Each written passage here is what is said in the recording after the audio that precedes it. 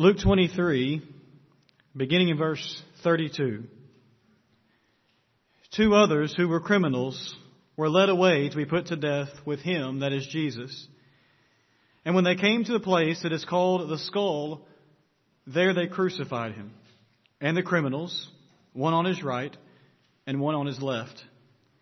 And Jesus said, Father, forgive them, for they know not what they do.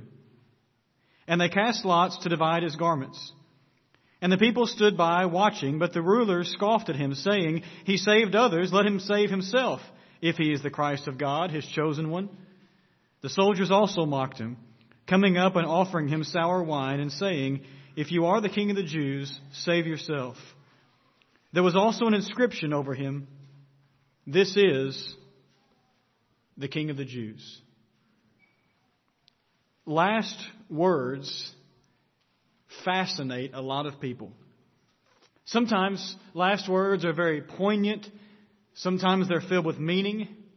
Sometimes last words, frankly, I'm not saying this to be funny, it's just true. Sometimes they are confusing. But sometimes even those confusing words still mean a lot to those who hear them because they are just simply hearing someone's voice for what ends up being the final time.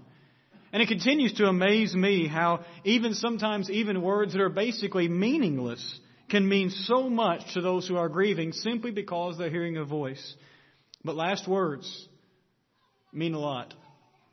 On the 50th anniversary of the signing of the Declaration of Independence, that would be July 4th, 1826, two of our nation's founding fathers passed away on the same day. At the age of 90, former President John Adams knew that his moments were short.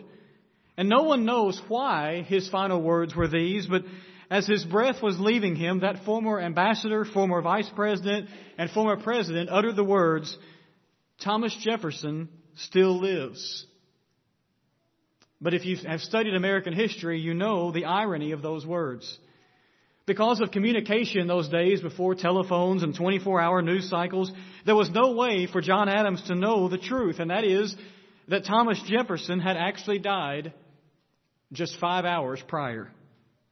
But still, those words are remembered for their irony, but also simply because they are the final words of one who was one of our founding fathers and such a very important figure in the early parts of our nation's history.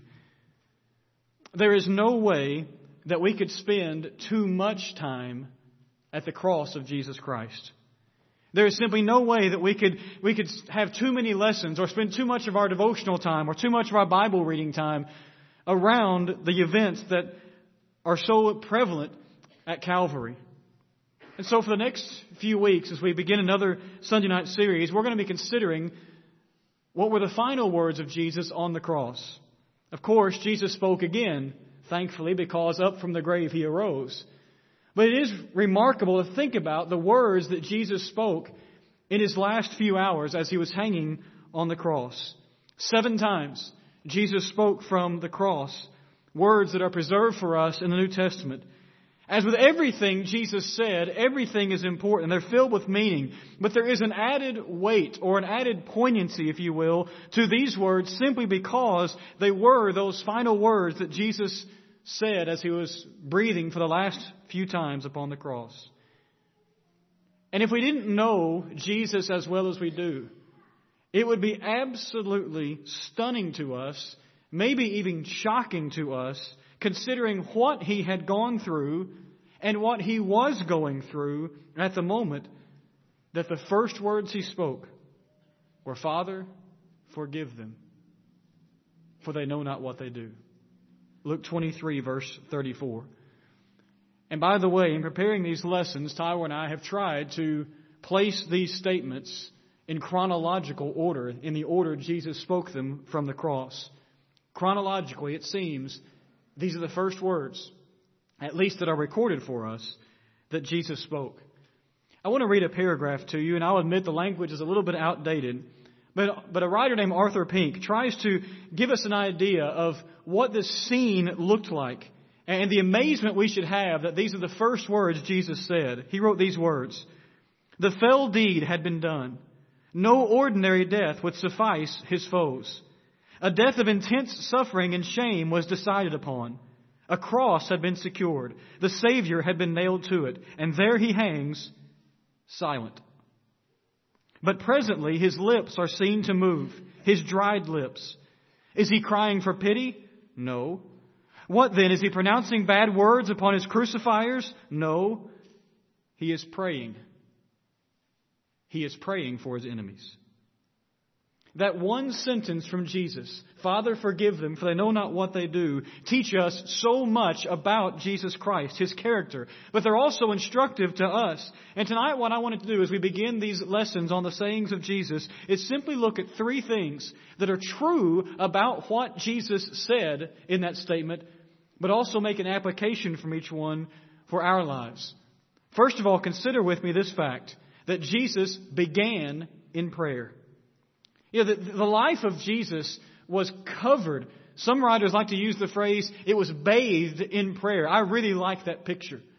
If we were to sit here tonight and try to make a list of every time Matthew, Mark, Luke, and John tell us either that Jesus prayed or record for us the words that Jesus prayed, we would be here for a long time. It is remarkable how often Jesus prayed and how many times we are told that He prayed, how many different circumstances in which He prayed.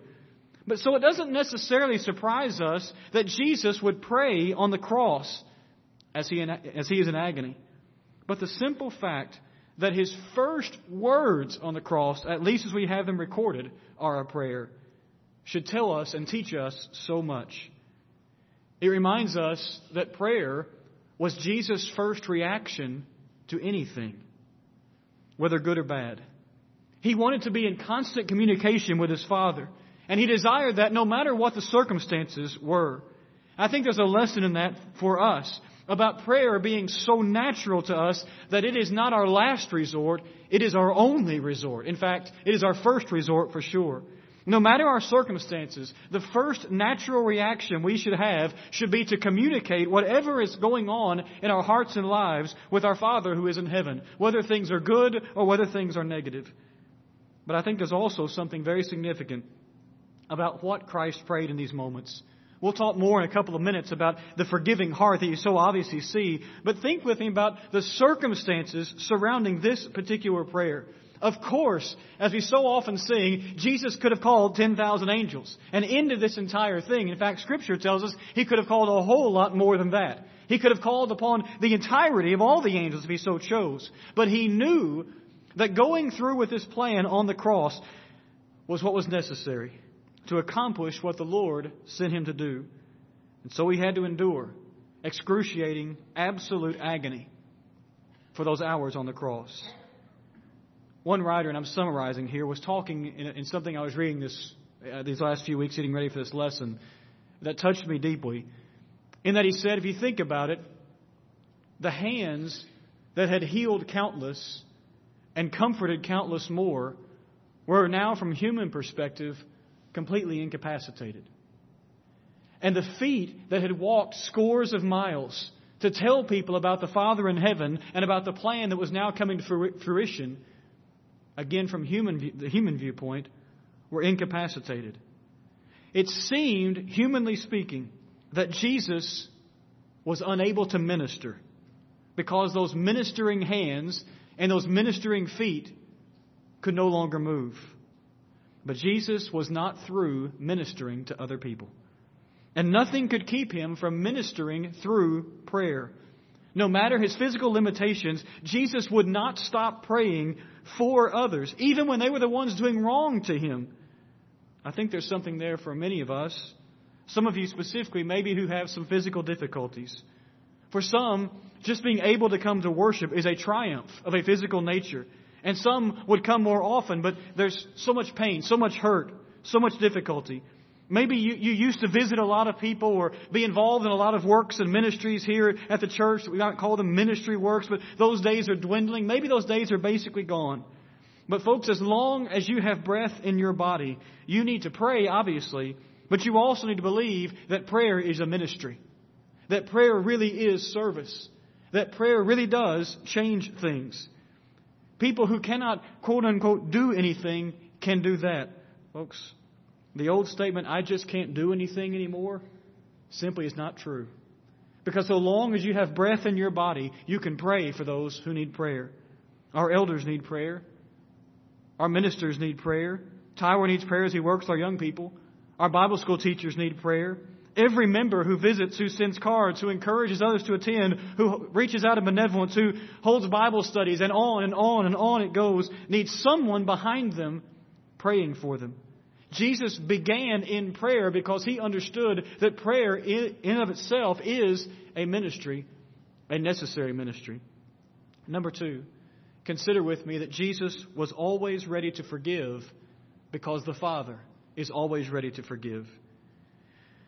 To ask for forgiveness of others is difficult, but there is no way for me to overstate the case of looking at the circumstances in which Jesus said this prayer.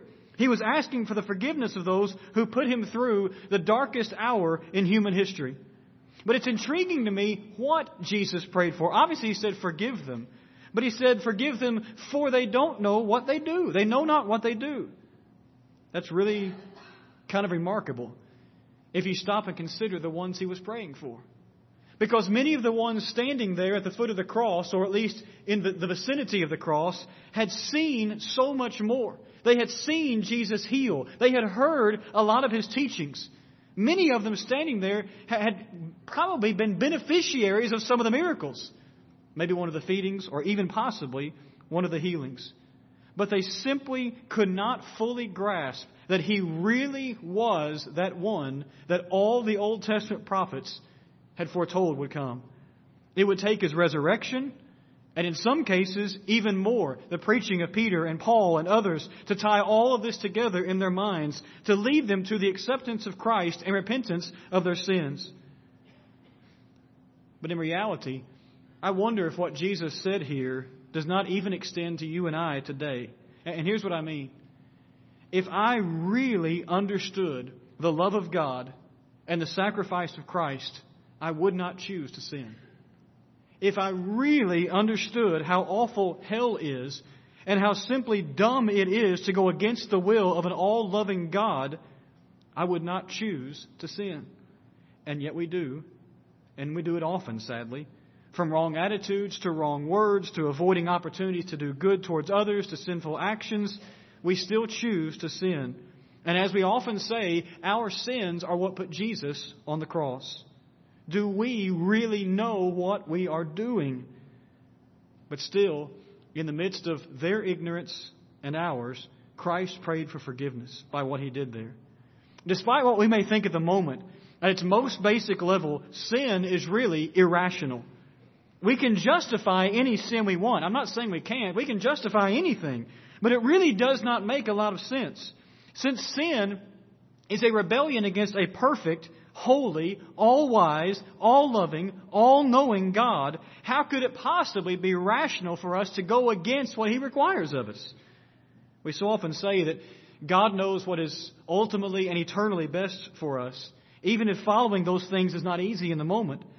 So knowing that, how could it possibly be rational to turn away from that and just to do whatever I want to do in the moment? And so sin is irrational. It is ignorance. We think we know what we are doing because we're feeding the desires of the flesh, but we do not really think it through to what is ultimately eternal best.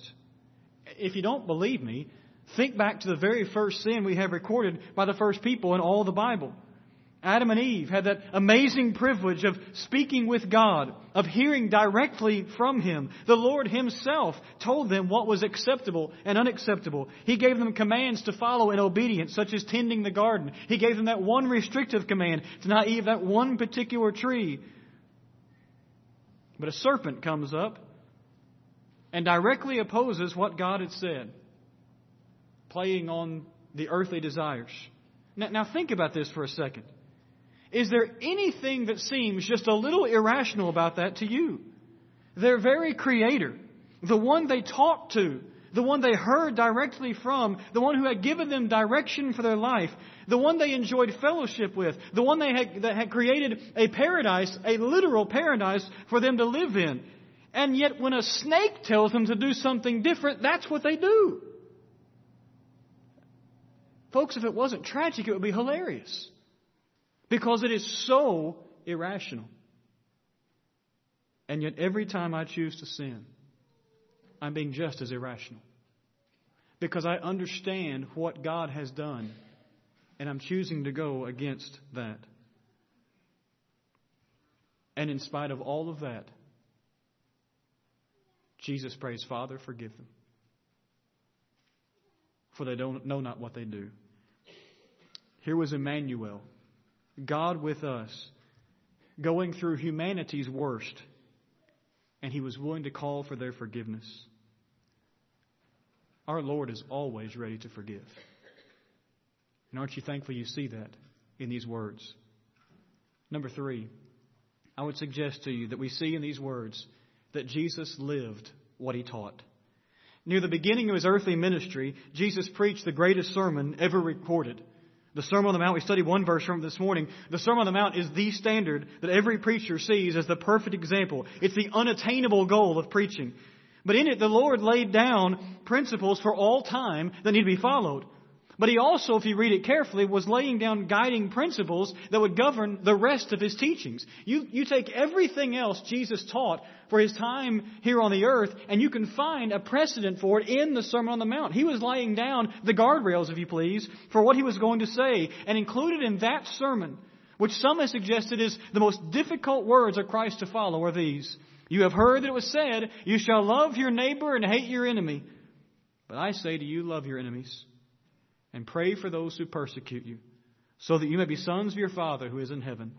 For He makes His sun to rise on the evil and on the good, and causes their sins rain on the just and on the unjust. Matthew 5, verses 43 and 44. There's almost nothing Jesus could have taught that would have been more difficult than the concept of loving enemies.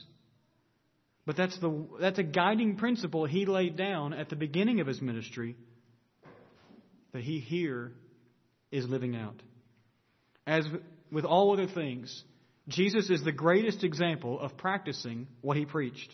He came to earth and dwelt among men, as John put it, full of grace and truth. Folks, it takes one full of grace to do what Jesus did, to pray that short one-sentence prayer on the cross. But notice that command again in Matthew 5. I'm not trying to lessen it. I'm not trying to get us off the hook of something. But Jesus did not say that I must forgive my enemies. He said I must love them and pray for them. And the Lord certainly did that on the cross. Only love could have led Him to pray the words He did. And the prayer was not saying, I forgive them, but Father, you forgive them. By His very actions, Jesus was showing, I forgive them, by letting His blood flow there on the cross. But for the sins they were committing, the ultimate forgiveness could only come from the Father in heaven. And so Jesus knew where to direct that prayer. By the way, as you might have guessed, the word for love in Matthew 5 and verse 44 is a form of the word agape. Other-centered, self-sacrificial love that we looked at this morning, studied in 1 Corinthians 13. But in the Sermon on the Mount, Jesus was saying that same word applies even to my enemies. Do we think of our enemies more than we think of ourselves? Am I sacrificial toward them? If anyone ever was, it was the wonderful man from Galilee. As they cried out for His blood, literally, He remembered what He had taught, and He prayed the prayer. He lived what He preached. But what amazes me about these first words, from Jesus on the cross is this. In that one simple sentence prayer, it does in reality summarize my greatest need. But somebody says, wait a second, that doesn't make sense. You weren't there when Jesus prayed this prayer. You weren't out there hurling insults at Him. Those verses, you weren't there. And that's true. Obviously, none of us physically were there. But the words of the song are also true, that it was my sin that nailed Him there. Paul summarized it well. And I want you to flip over in your Bible from the book of Luke to the book of Romans, in Romans chapter 5. Because in Romans chapter 5, Paul gives us the summary of how we were there and how we needed that prayer from Jesus on the cross. Romans 5, beginning in verse 6, read all the way through verse 11. For while we were still weak, at the right time Christ died for the ungodly. For one will scarcely die for a righteous person, though perhaps for a good person one would dare even to die. But God shows, literally demonstrates, His love for us in that while we were still sinners, Christ died for us. Now we sometimes stop reading there, but keep going. Since therefore we have been justified by His blood, how much more shall we be saved by Him from the wrath of God? For while we were, mark it in your Bible sometime, enemies, we were reconciled to God by the death of His Son, much more, now that we are reconciled, shall we be saved by His life.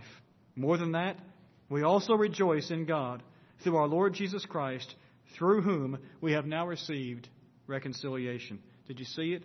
In verse 10, I am called an enemy, and so is everyone else. And Christ loved me enough to pray for my forgiveness in the midst of suffering I can't describe and I frankly don't ever want to think about. With the weight of all the sins of all the world on His shoulders, He looked at an enemy and said, forgive him. And the gospel, the good news is that Acts chapter 2 happened. You see, when the people finally removed that ignorance, or they learned better, and their mind was filled with the truth, they were willing to listen to what was being said that was made possible by that cross, and were willing to say, what can be our reaction to this? What was God's response through Peter? Repent and be baptized. Why? For the forgiveness of your sins. Father, forgive them, for they know not what they do. Repent and be baptized for the forgiveness of your sins. That day, 3,000 people or so became an outward affirmative answer to the prayer that Jesus had prayed 47 days earlier. But folks, that prayer continues to be answered with a yes every time someone follows the plan of the one who hung on the cross and was willing to say, Father, forgive them.